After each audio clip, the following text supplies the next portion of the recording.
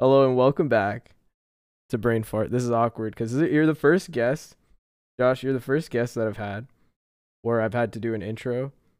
Um, that that like, sorry, you're the first proper guest I've had. All the other guys are fake. I Like was I've gonna known them say, for too like, long. if we had, do we have like an intro like brain fart? Welcome back. This is episode number like 8 or whatever. But I guess it's just it's like a formal. You have to like formally introduce me, eh? I gotta formally introduce you. You could do Or that no, better. that's not what I meant. But instead of like having, how some podcasts have like this sound intro, and then instead we're just like, and we're back. This is episode number 8 of Brain Fart. It's episode 9, but Okay, in well, this you know what? season. I was close enough. No, that's fair. That's fair. Okay. So, welcome back. Episode 9, Brain Fart. Extra special guest here. Good friend of mine, a good coworker of mine, a good colleague of mine, Josh. Yeah, thanks so much for having me. I appreciate the applause. Yeah. Um, Studio audience is appreciating you right now. Give Okay, so give your 2 minute pitch. 2 minute pitch. Yeah. So my name's Josh. I worked with Taha for, I guess, has it been 2 years now? It's I'd probably round been up over and two say two years, eh? years. It's been wait, is it been 2 years? I think so. Or maybe a year and a bit. We started working together at the Summer of residence desk. summer of 20 20 2018 or 19? 2018. You know what? It might have been 19, but it just feels like it was so long ago. No, it was Like because 2019. Yeah. 2019 feels like it was 3, 4 years ago to me at this point. It honestly does. Well, because 2020 was a year, was the year. Yeah, I just try and blank out everything that's happened that year. But yeah, 2019. I mean, we met at the residence desk. We were working for conference services for Carleton University. To be honest, arguably the best summer job I've ever had. I don't know if you can say the same thing about it. it was great. I worked overnights, but I think besides the overnight part, like especially near the end, when you remember when we were like working I was working during the day Yeah, for towards the like very end there, right? the very last bit. Those were like I think the days that I enjoyed the most. To be That's why I honest, went back though. yeah, I don't even remember the fact that you worked overnights. Like to me, it just feels like you were just part of the squad. Like maybe because we would like hang out and do things so often apart from work. But to be It honest, I was, just yeah. completely forgot you were on overnights. Yeah, well, we did all the movie nights. And then we do you remember when we played volleyball at the At the Carlton one, right? yeah, the It was the Carlton, yeah, Carlton. after like after work. Or was it? No, that was after the movie night. Um yeah, no. So for context, so the Yeah, of audience course. kind of knows what we're talking about. We were working the desk, so the residence desk. If you know, like many universities, they have like a residence desk, which is like the central operation. Like if you get locked out, you can go to the desk, you can sign out keys. That desk turns into sort of like a hotel reception in the summer. So what Well, it our didn't role this year. was, well, not this year, I know. but the year that we were working there. Ottawa's So pretty largest much hotel. Sorry. Ottawa's largest hotel. I forgot about that too. That's great. Sorry, I still see 36. that email signature. Sorry, I'm cutting you off a lot, but I'm just trying to throw in the You know what? jokes It's there. great. Keep doing it. No, I Um, will. I was going to say, we do, yeah, Ottawa's largest hotel, up to 3,600 guests. We pretty much use most of the residence buildings, and we host conferences, host individual families, Josh, how and much pretty are you much getting our, paid to read this ad read? I read this ad, you know what? I should just Can work I for them right can now. I Yeah, no, I work for them right now, so but they don't pay me enough to advertise them. So I just You know but what? Okay, all in all, it was a hotel operation. We were at the front desk, yeah, and it was a lot of fun. It may sound like it's not that much fun, but it was we chill. had It was a just like really great team. I think my favorite part was the chats, like the conversations you'd have, because Yeah, it definitely. I never a agree dull with that. moment. Like you'd think, oh, this is dull. Uh, Like you just kind of check people in, solve some issues. Like it wasn't a like a mentally intense job, but it was the people at that job were great. And yeah. No, I think that it didn't feel like I worked overnights because the overnight shifts overlapped in the morning and then they overlapped in the evening. So we still saw you every day. So that's Yeah. probably why. And I'm a social person, so in those, 3 hours of Tahoe was enough, right? Right? 3 hours of Tahoe in the I never evening, got that's the like full. that feels like 8 hours of Tahoe, right? Felt like you were working the whole I, shift with me. yeah, I never got the full. Was it a 12-hour shift for you? I never got the 12-hour Taha experience. Oh yeah, no, Jad got there were 11 hours. There were 11-hour shifts, and Okay. Jad got the Jad got the full. Jad was the other overnight for context. Because we're giving I give no context with stories. I just kind of let them play out. So I appreciate you giving context because I bet people are confused whenever they listen to this. But Jad got the full 11-hour experience of like a caffeine fueled, like, just talkative Taha. It's probably the worst thing ever. But Sounds great to me. Caffeine filled, order some food, just chill for 11 oh yeah, hours. we used to just order Uber Eats late at night and just sometimes it would pizza. Jad loved pizza. I don't know if you know this. He I remember he used to order pizza all the time. No, but he loved pizza. And I'm like, how do you love cardboard?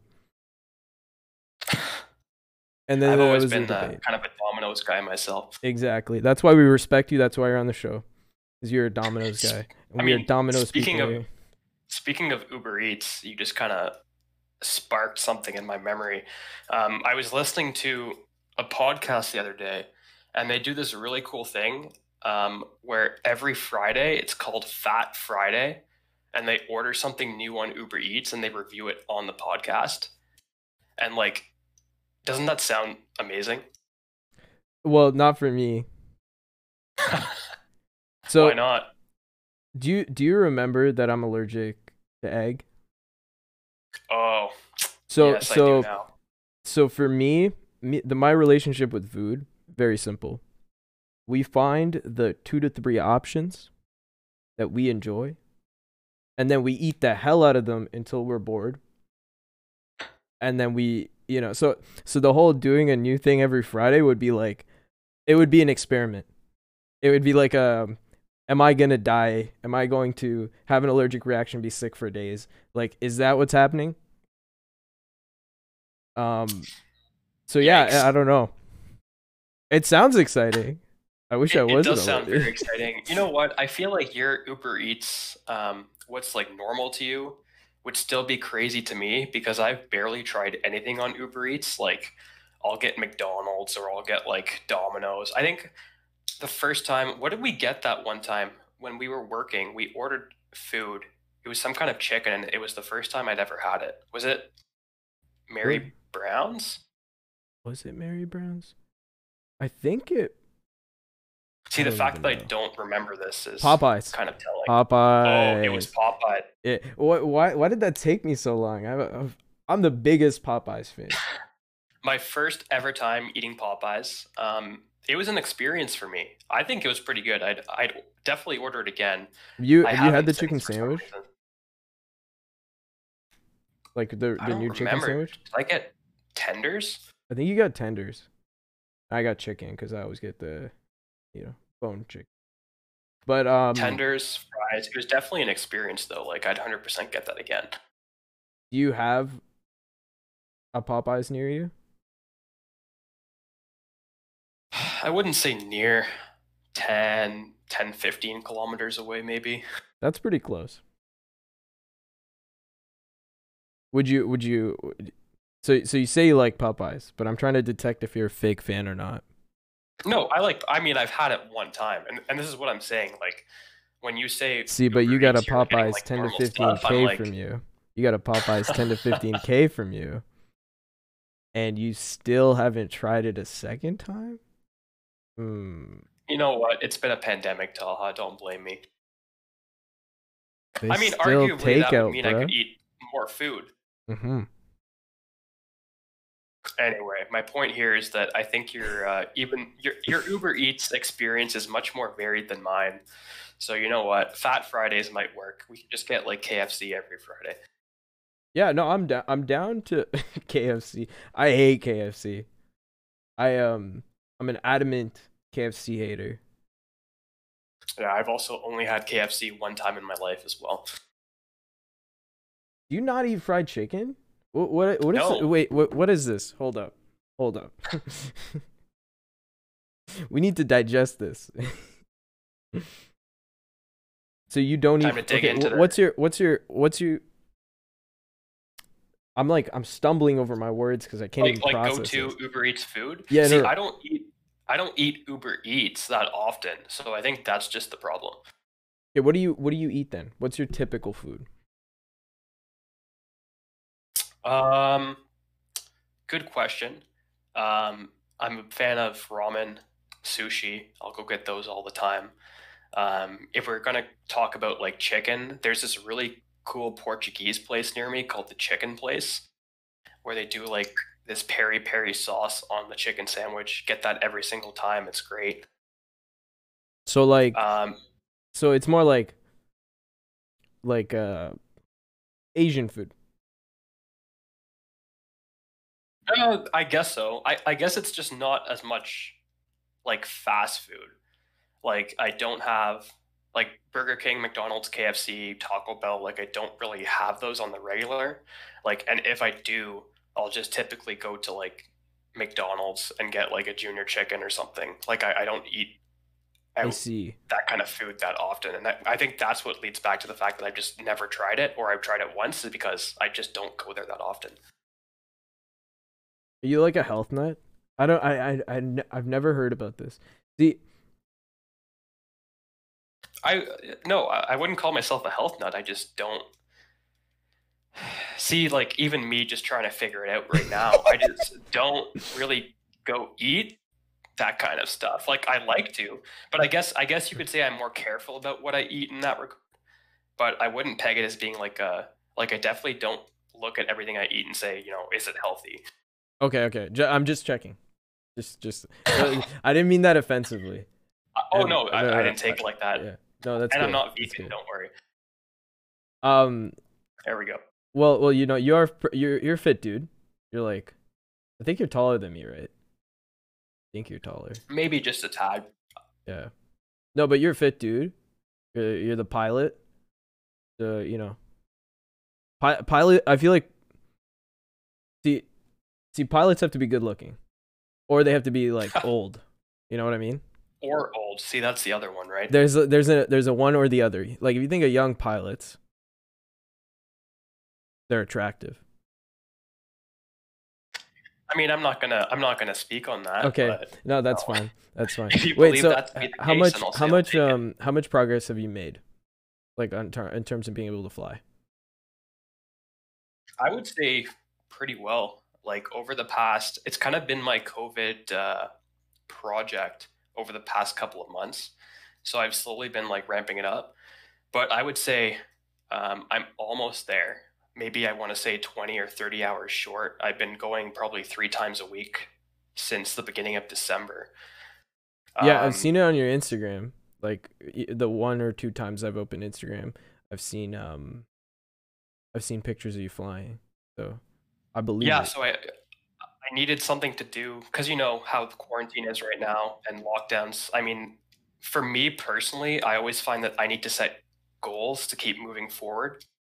Um, so this just happened to kind of interline with my goals, and I was like, you know what? I have the time now. I'm not at university right now because of all the shutdowns. Like, I might as well get it done now so I can feel like I've achieved something, right? Which is fair. Are you in classes right now? I'm in I'm only taking 3 classes right now, actually, but I'm in some, yeah. And are you graduating this April? That's a very good question. I can. The question right now is, do I want to or do I not, which may be controversial. Do I want to add a minor? At this point, I'm thinking I will. But again, it depends on the job market for me. I Um, think it's a good idea to stay in school, man. and that's kind of what I've been leaning towards as well.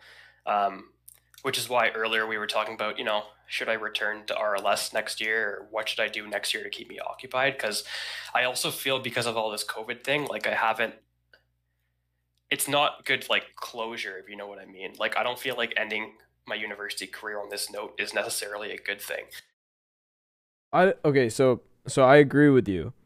I don't think the closure thing matters to me. So like No? the idea of like having to end off on a specific note to me doesn't really like I don't concern myself with that. For me it's more like the job market thing you said, where I'm like, okay, well, I could have graduated in April. I would have had to take like 6 courses, and I'm taking 5 right now. So I moved 2 courses to another semester, and I'm gonna pick up another 2 courses I'm interested in. So um basically I'm adding 1 semester to my degree, but at the end of the day, it puts me out in 2022 Jan, which It's not is that much difference at all. which Like isn't one thing, too bad, but at least hopefully by then vaccinations are hopefully, something, and the job market is like opening back up in some capacity. I've always said to people who were like, before I was considering like staying for another year or half year, um, that it really doesn't matter like when you graduate. Like if you add 4 months onto your degree, if you add a year, it doesn't matter in the grand scheme of things. I've always thought. Yeah, I think Like I think the a lot era of of, people will argue. go Oh, ahead, go ahead, go ahead. like a lot of people will argue, I'll be like a year behind my peers and like the job market and that kind of thing. And I just really just don't see it that way. Like you take an extra year of school, you take your time. In the grand scheme of things, I've just never seen how it matters that much. I kind of see the other side though. Is cuz you pay a lot of money to be in school. And the idea that you're paying money and every semester you're paying is extra money, you know. The whole idea is like, okay, get in, get out as quick as you can. And I think that's a mindset a lot of people have. Yeah, I agree with that. I think actually now that you're saying it, I think I'm not really looking at it at like a university side. I'm looking at it from like a life perspective about like how it's better to just, if you get it done, then you get it done, not being like, I have to complete this task in this specific timeline. And then if you don't meet that, you end up being, um, sad, or not sad. Just the whole thing about timelines, right? Like, I feel like everyone has their own pace. And if you can complete your goals in like an extra semester, an extra year, it's a lot better than worrying about a specific timeline, if you know what I'm saying. I don't know. I think we're both in agreement. I think my take on it is more like the cost and like university perspective, and like you said, yours is more like in the grand scheme of Yeah. things, an extra 4 months on your life, not going to be the end of the world. An extra year, even, and like an extra 2 semesters, like is not gonna. You graduate a year later, it doesn't really matter. You might actually graduate in a better mental state. So, Yeah. like, how does that play into it, right? Like, I mean, I also think it's different because, you're in engineering, and it's kind of, it's more dependent on, like, as you were talking about, like job market, co-op opportunities, that kind of stuff as well, right? that's fair, but I think COVID in general, if it was a regular year, like if it was a regular year, I probably would have pushed to finish, um, just based on the financial aspect of it. But the fact that it's COVID and classes are online, access to profs, TAs are like absolute shit. Um, it's difficult for me to justify putting myself through that much pain just to graduate with terrible grades and being unhappy. Yeah. Yeah. Yeah, No, that I sounds don't know. fair to me.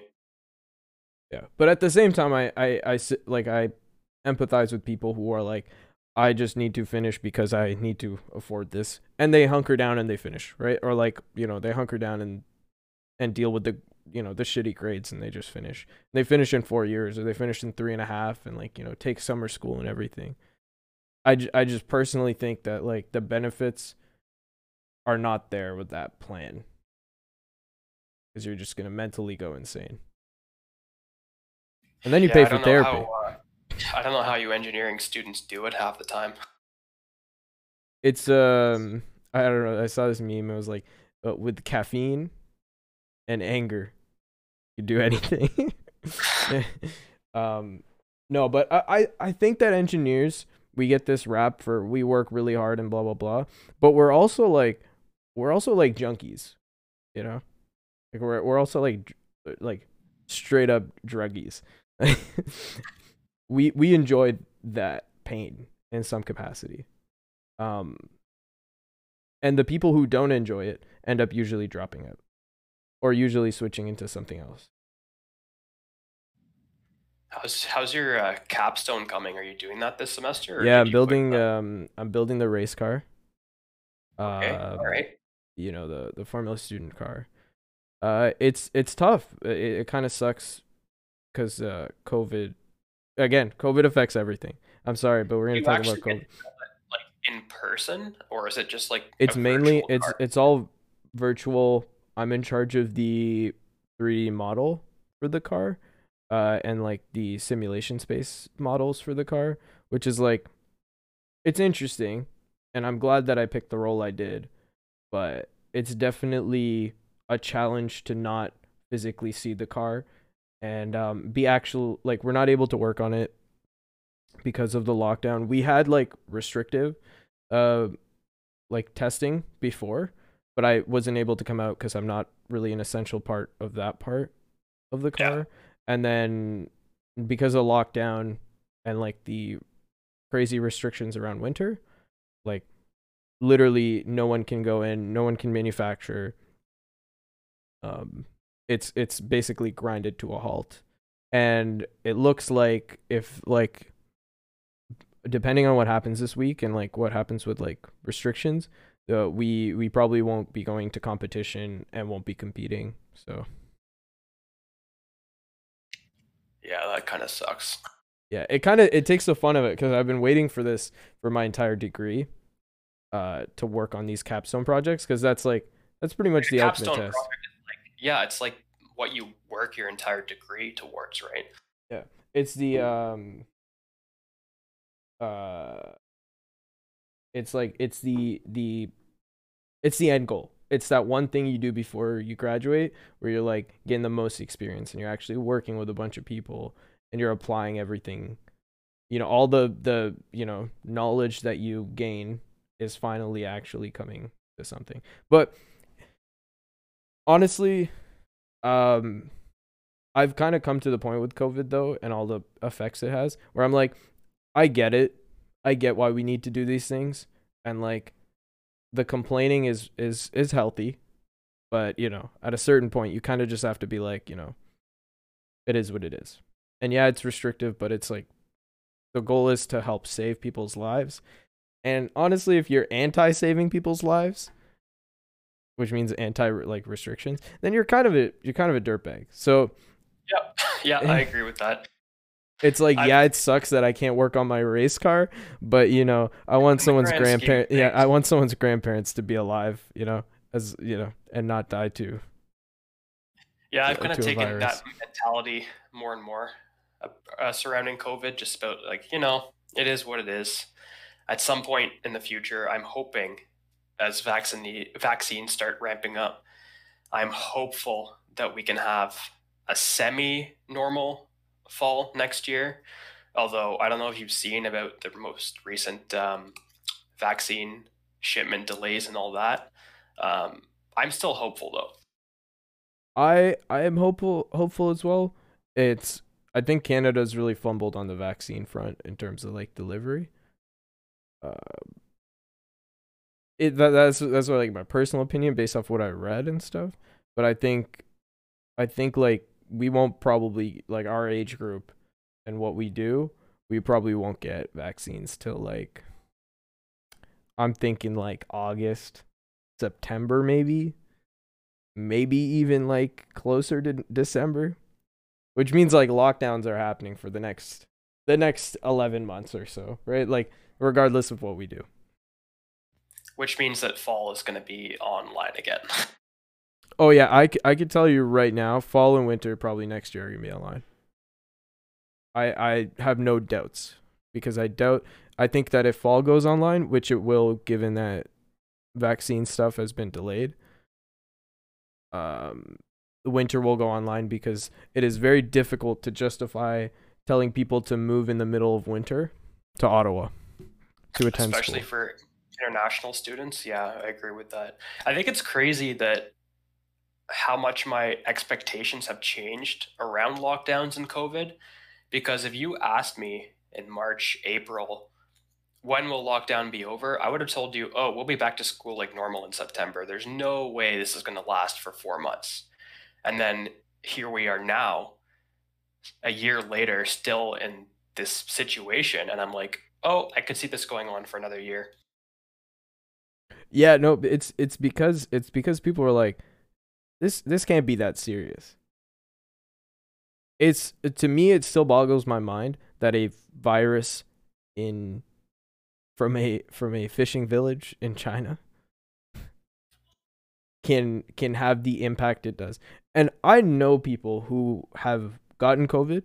I know people whose family members have like passed away from COVID. I know like people who've been affected. So the fact that something that seemed at one point in my brain as like, wow, we're being a little over dramatic, aren't we? To now, like I've actually seen people affected by it. I've kind of settled into the thought that like it is what it is. Like you said, it is what it is. It's gonna take whatever time. Restrictions are not a bad thing. It's not, they're not trying to lock us down. There's no conspiracy theory here.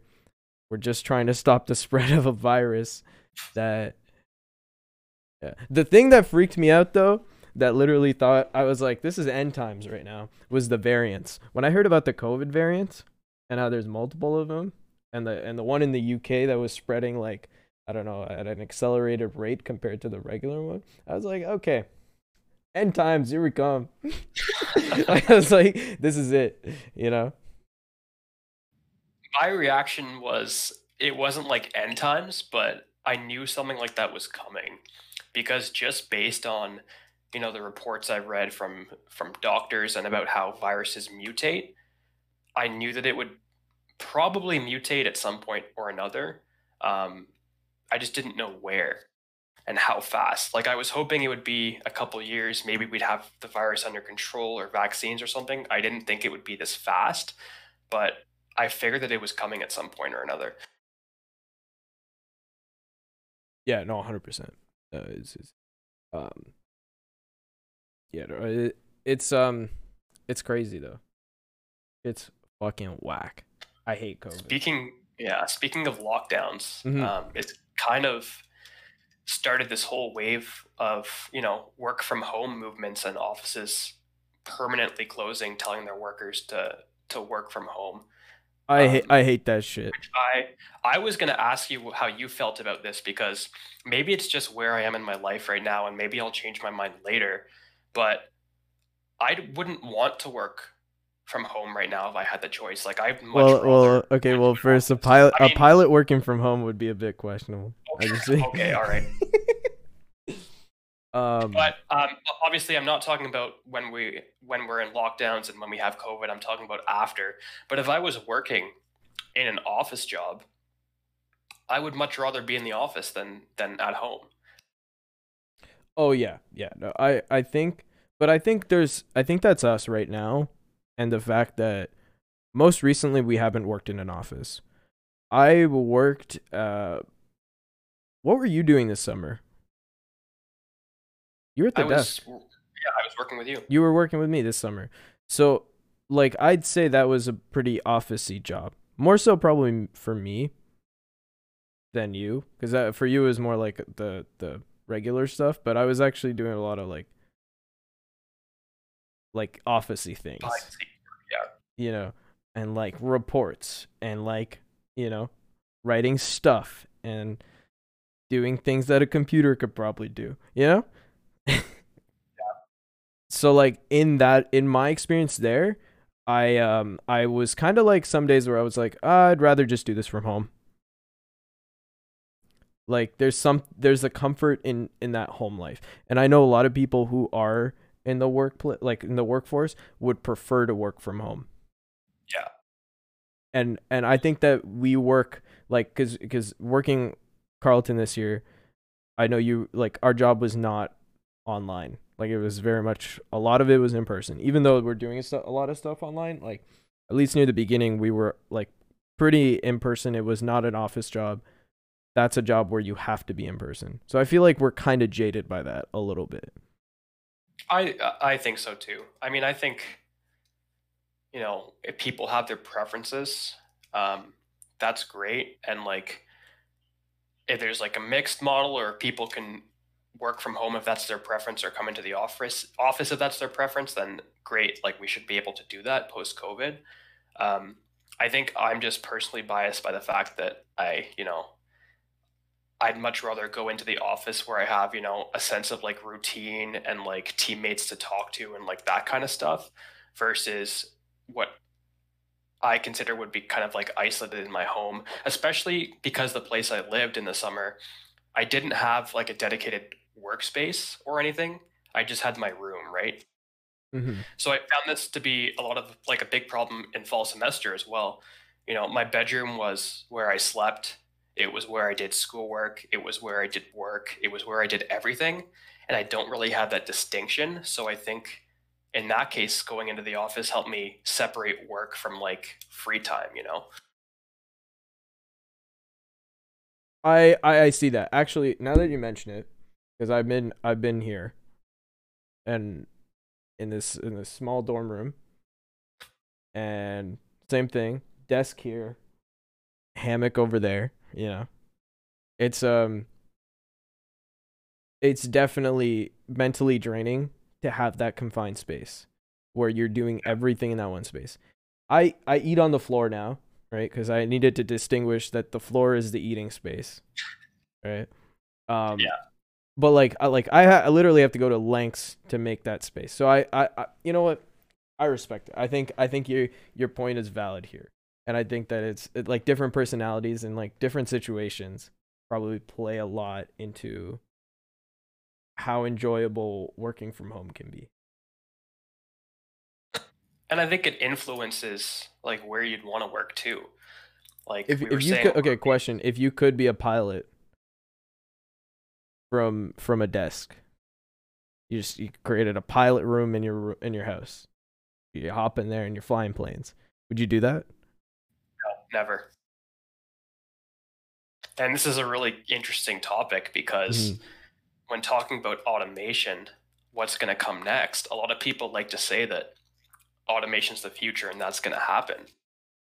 So, I mean, the long story, my opinion, we can get into this if you want, Oh but no, I'm I down.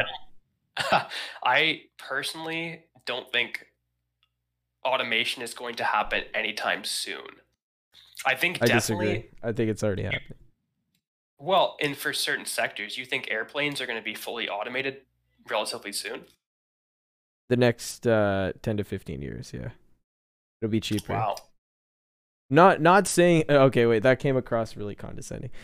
It's No, not to say it'd be not cheaper, to eh? say that your industry is like pilots are not going to be needed. I think that I think actually I'd say probably next 20 30 years. Next 20 30 years, planes will be flying themselves cuz it's just cheaper. My take on it is there's two things. Is full automation possible? Yeah, sure. With today's technology, of course it's possible. Yeah. Is it realistic in the next 20, 30 years? That's where I say no. Okay, Because what's your argument for why it's not realistic? I think integration, and I think you see the same things with them people trying to automate cars. Like, at what point? are all cars going to be automated, right? Some people were saying, 10 years. I think it's going to be longer than that for cars alone. I And the think problem cars with are going to that, be automated in it. Here's the thing though. I think it's integration. It's taking into account infrastructure. If everyone is automated, and if everyone's automated, how are they communicating with each other? Weather conditions, safety, all those factors, I don't see full automation in the next couple decades. Okay, so my only point of where I agree with you on this topic is that the only thing that can slow the human race down is the human race. So if if people fuck with this shit too much, which we likely will, because given the current geopolitical landscape and the socioeconomic statuses of people across the world, I'd say we'll definitely fuck with ourselves. But given that that doesn't happen, given that we allow, basically, there are already a lot of things in the works. Tesla has a robust autopilot system, and which is I'd argue the technology is there, the infrastructure is building, the integration is happening. It's just happening very slow because what with these new technologies, the barrier of entry is first high. First, you start by integrating the technology into, like, okay, when cars first came around, only the wealthiest people had the cars. Who owns Teslas right now? Pretty much the See, wealth. I still wouldn't say Teslas are, well, yeah, exactly your point. They're not, I wouldn't say publicly accessible now, but the wealthier own Teslas. Yeah, wealthier, upper class people own Teslas, and there are options now starting to trickle down to the middle class. But I don't think a lower class person or skills trade, like, or I don't want to say that because skills trade tradesmen in Canada make a lot of money. But I mean, like someone working minimum wage is not going to afford a Tesla. I'm sorry. Given that, and the fact that they're generally trending towards building more electric like infrastructure, building more autonomous infrastructure, I think, and the fact that Tesla's autopilot system has been mimicked and mocked across all the, these legacy brands, right? Like all the cars have like this adaptive cruise control in some capacity and are coming with more and more sensors, more and more technology. I think we're actually fairly well on the way in terms of integration. You also got to remember 10 years is a long time. Yeah, you're right. So even in 10 years, I think that the state will be way further ahead. Whether at that point we're just like they're just taxis that are, autonomous is, or like, not every car is autonomous, just like taxis and stuff. You got to keep in mind the cost of adoption is hard. Like the cost of adoption of these technologies is high. But once you start like automating things, the general cost over time goes down because you don't have to. People are expensive, right? Yeah. So I don't know. I think there's a lot of potential. I mean, I agree with you on the car side. Like, definitely, do I believe taxis or some kind of trucks will be fully automated relatively soon? Yeah, I 100% support that. I think where I'm looking at more long term is just like complete full automation. Like the time where any person who goes to get a car, 20 30 years. That's my 20, guess. 30 years? That's my guess. Or will people even have to own cars at that point, depending on how these autonomous cars work? Because I've seen a lot of, again, simulations on what the future may look like, and fully autonomous cars are so much more efficient that you may not need your own car, right? You could just be able to use ride sharing services or get a lot more use out of these electric cars than your typical gas car right now. But going back to the full like airplane automation scenario, Did you ever hear about the incident? I guess it was 2 years ago, with the 737 Max. Oh, with the there were sensors, right? That Yeah, malfunctioned, yeah. and then it threw the planes into nosedives. So brand new airplane. It was designed with a system that wasn't documented in any manual. The flight crew, the airlines didn't know that it existed. It was just designed to be a backup to the pilots, which is what a lot of automation in the aircraft industry does right now. It kind of sits idle until something odd is happening, and then it overrides the pilots to make sure everything is safe. But Mhm. what this thing did is it was, I can't remember if it was blocked by ice or it was like obstructed or just something was wrong with I it. heard it was I heard it was ice buildup that blocked the So yeah, sensors and convinced yeah. it, like gave So false readings. yeah, false readings, incorrect sensor data. It thought, the angle of attack was higher, the airspeed was lower. It thought the plane was stalling. And because of that, it was overriding the pilot inputs to push the nose down when the plane was at low altitude. And Hmm. then subsequently, the pilots weren't trained. They didn't know how to override it. They ended up going down. And this happened to two separate flights. And the airplane actually got grounded for over 2 years while they worked on a problem to fix it. It's actually coming back February 1st in Canada. It's I don't want finally to fly back. that shit, man. I wouldn't fly on Okay, that. so here you go. Here's my point. Lots of people are saying they will not fly on that airplane right now. The arguable crash of that airplane was incorrect sensor data, which made automated systems pitch But the no, no, nose no. I think down. it. I think that okay.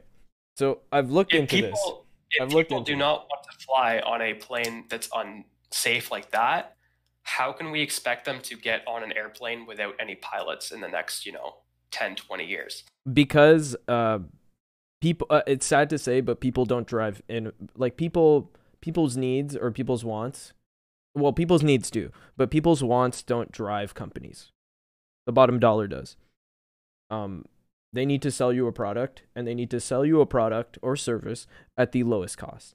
And fundamentally, in the next 20 to 30 years, the technology will be refined to the point where humans can fly airplanes autonomously,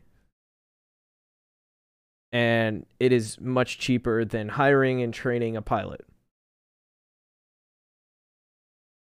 And that's and here's the other thing, though. We're discounting a lot of factors. I'd say first thing you're discounting is that COVID, the long-term effects of how this virus has taught us that we're pretty globalized. People travel from across the world to do business, to visit. What, the large scale implications of like a virus grounding people for a bunch of, who's going to want to travel directly after the virus? I think a lot of people are, but then I think a lot of people aren't. Yeah, I mean, I do think that people will travel again when they're allowed to. Um, But I I also think a don't vast, think, like, I think there'll be a portion of the population that yeah, will like be more skeptical. I don't think it'll be at the same levels as we've seen prior to pre-COVID. Hmm. Like pre-COVID, we were breaking travel records like every single year. Every single year, there would be more people traveling. Hmm. 2019, we were at an all-time high. The first couple months of 2020 were an all-time high for January and February. And then COVID hit, and now they're saying we might not see recovery for 5, 10 years, or we might just never see it ever. And I think that's a really big uncertainty right now, which I guess we'll just never know until that time comes. I think there's a lot of factors at play, and I say 20 to 30 years. That's assuming everything goes right. Um, Government regulations permit. Uh, I think, yeah, I think that You know fundamentally, what? In 30 years, I'll be just about at retirement age. So you know what? I'll give you till you're gonna 30, retire at 30 years. 50. Oh, well, retiring soon. You're gonna retire. Yeah, ladies and gentlemen, Josh retires at 50. You're Depends gonna what. how long do pilots fly for? What's a pilot retirement age? They are required by law to retire at 65.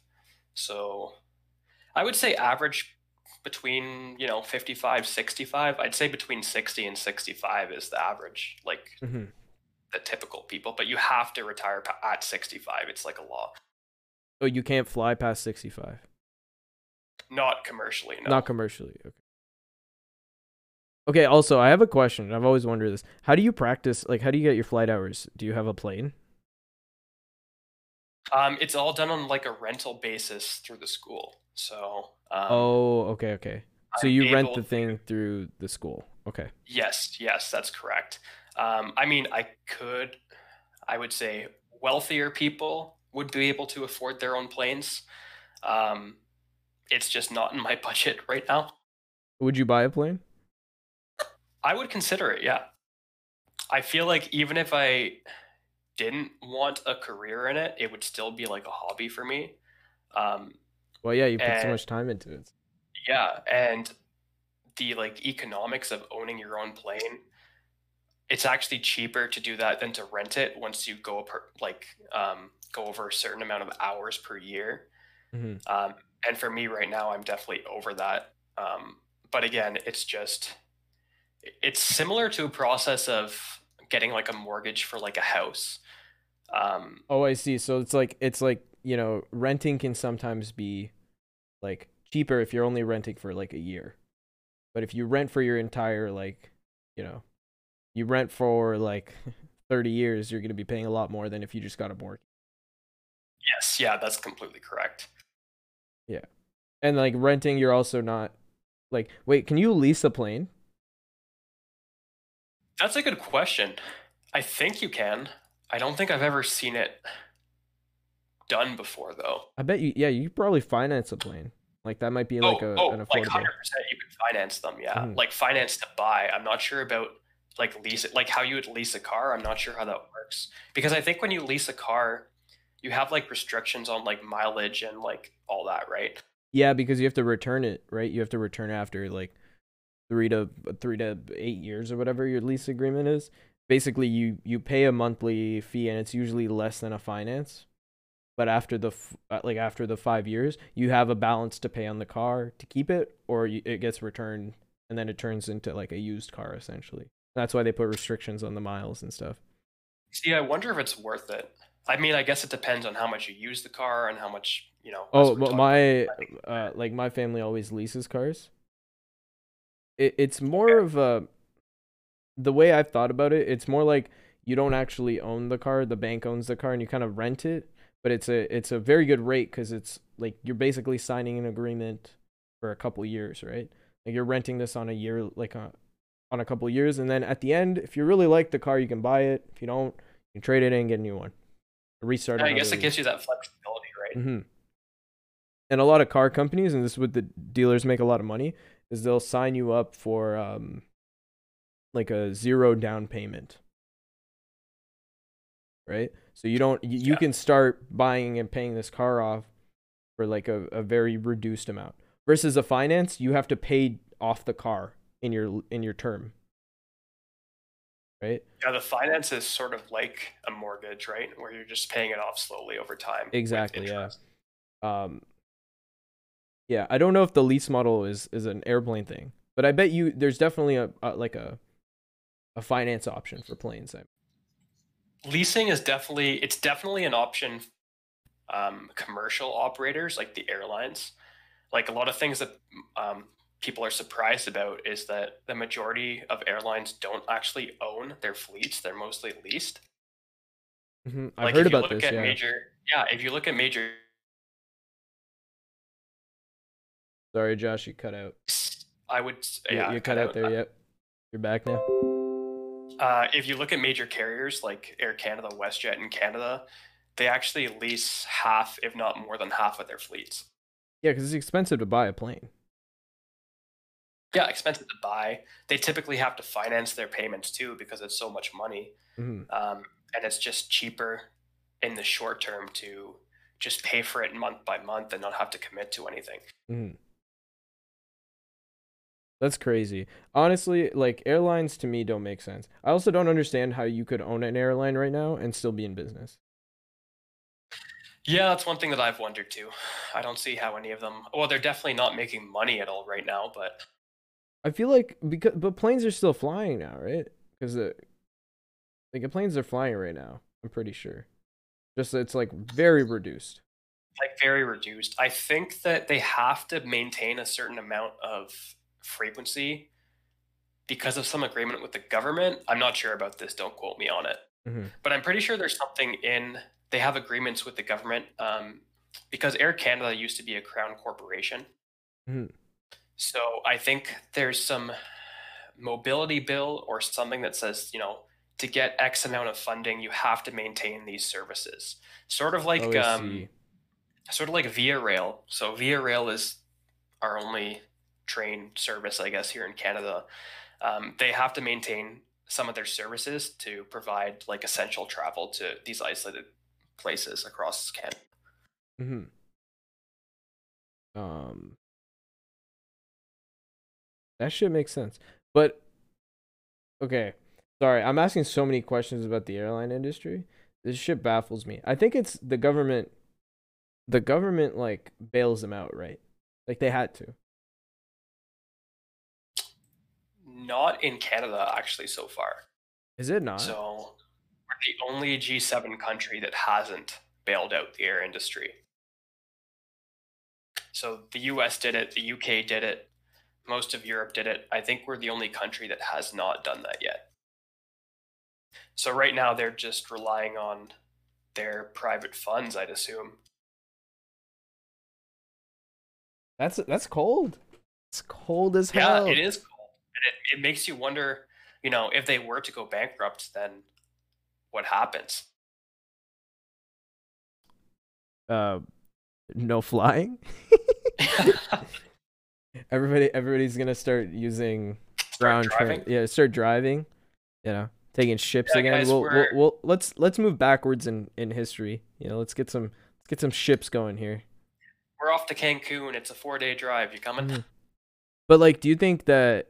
Because like, do you think like freight and cargo is still a big industry, or do you think that like, Freight and cargo, I think, is, yeah, definitely a big industry. And I think it's expanding more and more well, because yeah, of because COVID. of COVID and people are just buying stuff. So Amazon warehouses and like online shipping and like being able to just have things delivered is Let's more talk of a about thing now. Amazon, man.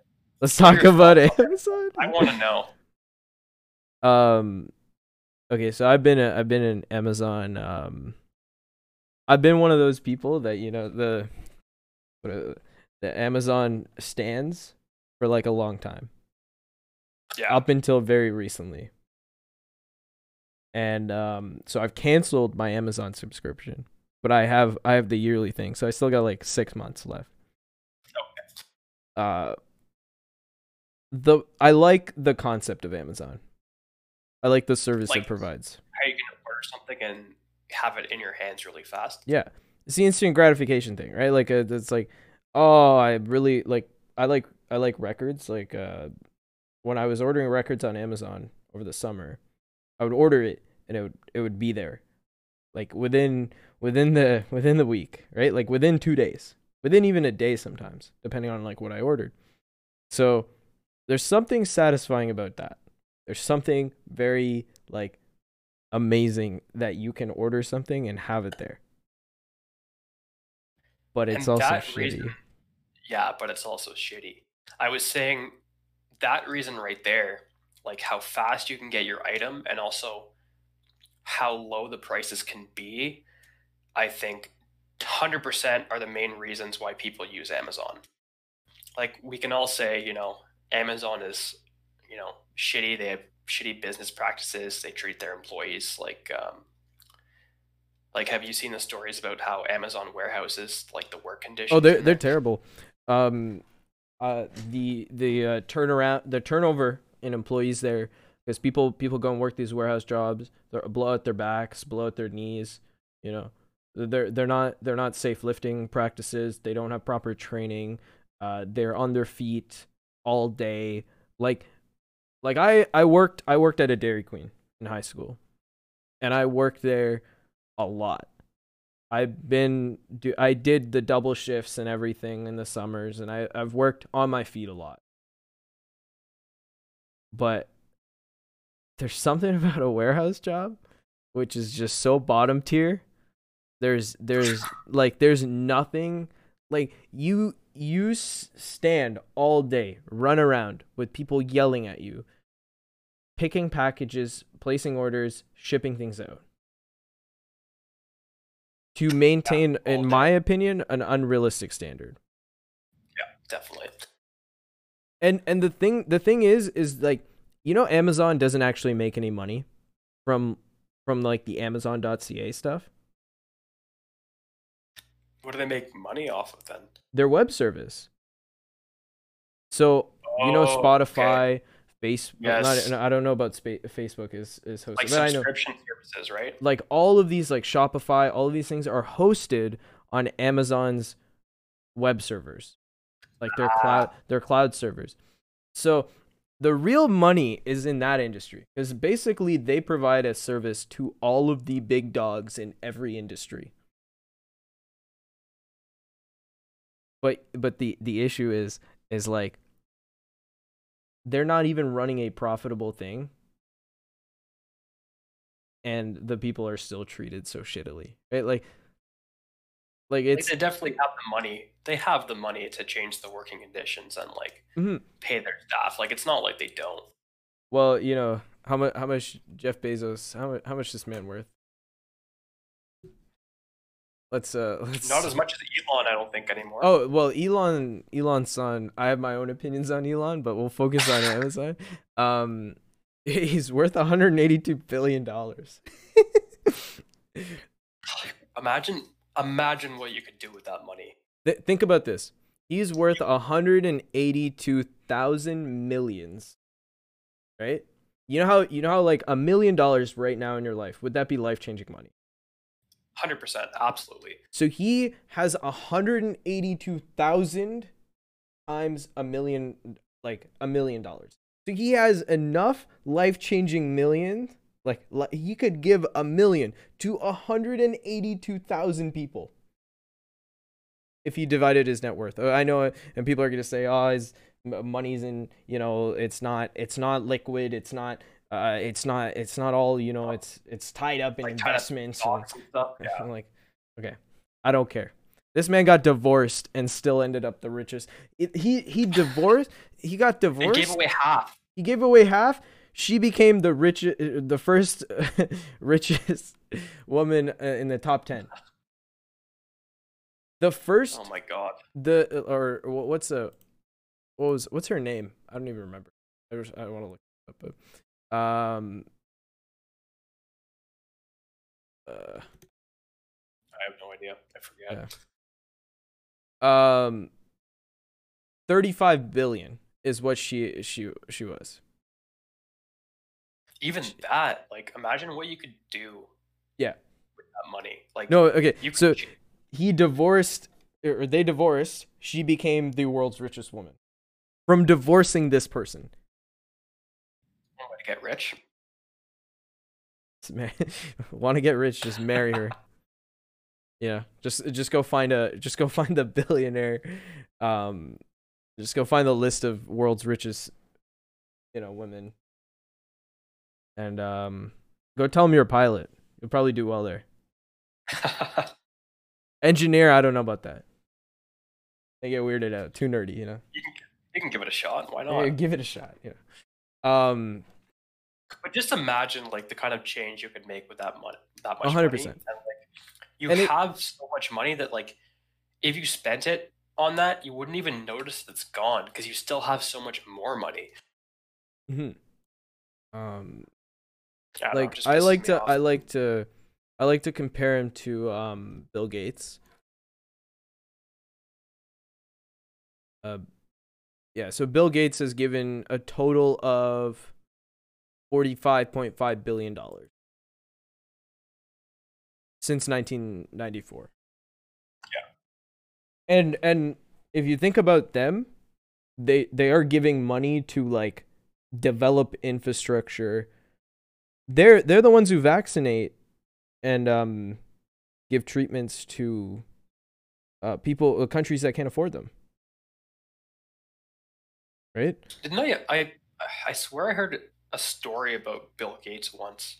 I'm not sure if it's true. Actually, it might have even been you who told me this. That he'll he'll go around, he'll drive around and he'll like break down and whatever, and like whoever helps him tow his car or whatever, he'll pay off their mortgage or something. Was that you who told me that? I don't think so. I don't remember saying that.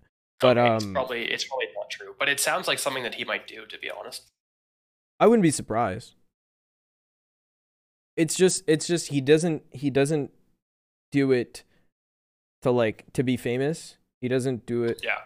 cuz here's the thing. Once you get over a certain amount of money, you can live comfortably. Right? Like once you even have once you have $100 million, you're pretty much set. Whatever lifestyle you want to live for the next little bit, you can kind of live You it, can live. right? Anything you make past there, okay, distribute the wealth, you know? Like what are you doing? And I think the most problematic thing, especially with Jeff Bezos, is the fact that in his company he can make the amount of money he makes, and he can have people working for him that can't even make a livable wage in in the United States or in Canada even. The fact that he has that much money and can't like the fact that they exist within the same corporation shows like truly what like a class divide that is, and how tax laws and taxation of the rich is not equitable. Yeah, we shouldn't have to depend on the billionaires to be good people. Like I think that's a flawed mentality. I feel like that's like, especially with all these corporations that are like arguably taking over now because of COVID. Like Amazon has seen huge profits now, like chains like Walmart and all of them that are taking over from like all the small businesses that are closing because of COVID. And it's almost like, what are you going to do now to like prevent that and help small businesses like flourish? Like, because you Well, can't, they're not doing enough, clearly. You know, it's really hard right now, but it's just like how after COVID, like, what are we going to have left to deal with, and how are we going to deal with it? I think that's a tough question. I think there's a lot of work that has to be done, and I think that it's up to people to wake up and realize like that we need to call on taxation, right? We need to call on tax reform. And it's not, I know that people have talked about America a lot because America the problems are really bad. I think we still like, like even though Canada is doing good, we still are struggling. Yeah. Small businesses here are struggling. We still need to tax bigger corporations. We need to regulate them. Excuse me. The trickle down economics, which is really old school and stuff, which I thought was old school, does not work. Making the rich richer does not make the poor richer. Makes the poor poorer. Yeah, that's for sure. Yeah. But on the topic of finances, have you heard about the GameStop stock? To be honest, no. I heard someone mention it earlier today, and I was like, "What's going on with that?" But I haven't really heard in For depth. reference, about half a year ago, this stock was worth about $4. Right now the current price, I can look it up even. The current price is about $200. Damn. And it opened this morning at around $492. Is there like a reason for that, or So there's this practice in the stock market, practiced by a lot of these bigger hedge funds. You know the greasy guys, 2008, the ones who made a lot of money, Yep. right? Got bailed out. Basically, all those. You know how about the housing crisis and how they basically gave loans to people who couldn't pay them. In 2008. Yeah. Yeah, and then the whole housing market collapsed, and the government had to bail out these hedge funds. So essentially, that practice, like the practice they use to make the money, is called shorting a stock, and essentially it's like a bet, and the hedge fund managers, the money the money makers, they'll So bet. yeah, so shorting drives the price down, right? Yes, but you're also betting that the company is like, the bet is basically the company's stock is going to go down. Okay. And these hedge funds have so much money, billions of dollars behind them, right?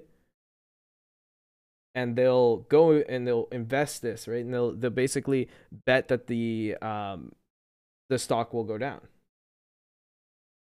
right? And so that's they use this process. It's basically a reverse of what you would typically do in the stock market, where you would buy low, sell high. They basically buy high and sell low. Does that make it? Probably doesn't make sense, but No, it like I know, yeah, I know basic like stocks and stock well, market yeah, because you're in business, right? business law, yeah. Okay, there you go. So you know Uh, all this stuff. I'm talking to you like you don't know anything.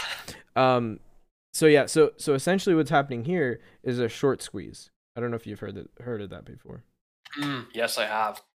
So, um, you know how if the stock starts going up, if the value of the stock increases, then what happens to what happens to these hedge fund managers who bet Up that? even more. Sorry? Oof. Oh, they Are lose they money. They lose money because they have to pay interest on these loans. Because essentially, when they're taking the bet out, they're making a loan. They don't have to yeah, stake their own money, but they are losing they're money. borrowing it. Yeah, they're borrowing it, so they're losing money. And if the stock price keeps going up, there's a certain like thresholds where they have to pull out and close their position, and essentially they have to pay back, and sometimes they'll net negative. So a couple people on the Wall Street Bets subreddit noticed that a company called Citron was shorting the stock of GameStop about 140% of available stocks. So they were shorting this stock more than it was even available in the market. 140%. It's crazy. And so they noticed this, and so they started buying. All these guys on Wall Street Bets started buying GameStop, the GameStop stocks, and the GME stock has literally risen, and they're hoping to hold on. They're buying and holding the stock, Yeah. so that by the time that the hedge funds loans expire on Friday, they have to pay them back. They will literally go bankrupt. It's a war. It's a war of attrition to see whether these memers on the internet can hold on to this stock long enough to. I say go bankrupt them. memers. Oh yeah, no, 100%. This is Let's go bankrupt the these little guys. guy, because and they're already screaming, all these, because these hedge fund managers are already screaming for regulate this, close them down, and there's been a lot of controversies around it. So I don't know how much you want to get into this, but it's interesting because I think I think this is teaching a lot of people about finances, and it's Yeah, cool I was to gonna see say that. it's interesting because it's finally putting like the little guy on top of these big multi-million-dollar corporations. Yeah, Like when's the last time that you've heard, some guys on Reddit getting the better of a corporation like that? never. Like This should never. never happens. What do you mean? Getting the better then. um yeah, this shit never happens. uh and it's just insane though. it's insane that the stock went as high as it did. The issue now is once the stock gets really high, people will start selling it. So basically, the advice has been to Hold on to it. hold. You have to hold it. There are people there's a guy who on the subreddit who bought 50,000 shares. Okay, he now is worth $20 million. Shit. Right? He went from like 100K to 20 million. Something Imagine like how that. tempting it is to sell, though.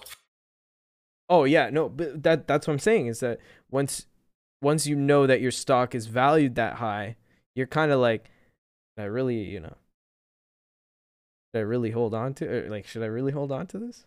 That's 20 million. 20 million. That's a lot of money. It's a lot of money from 120K. Mm-hmm. So essentially, basically, that's been the battle, and it actually went down today, about $152. But it's climbing back up again now. So right now we're looking at 193, I think is the price. Yeah, but it's at 312 after hours trading. So it's climbed back up about $118. Okay.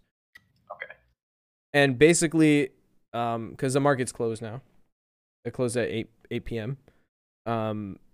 So overnight, you're gonna see this rise, and there's gonna be a lot of people that are gonna hope to buy as much of this as they can, and basically put these hedge funds out of it. And then I just find it ironic how it's GameStop.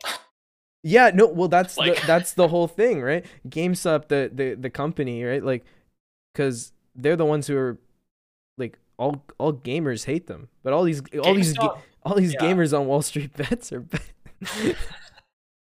it's like just the irony. They own EB Games and all those chains, right?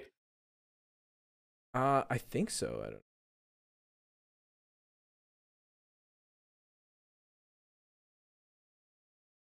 I think the EB Games might be separate. Oh no, it is GameStop. Yeah. Yeah, EB Games is GameStop.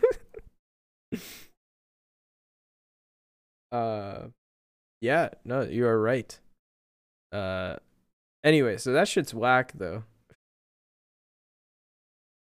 And are you still with me? Oh, I think I lost him.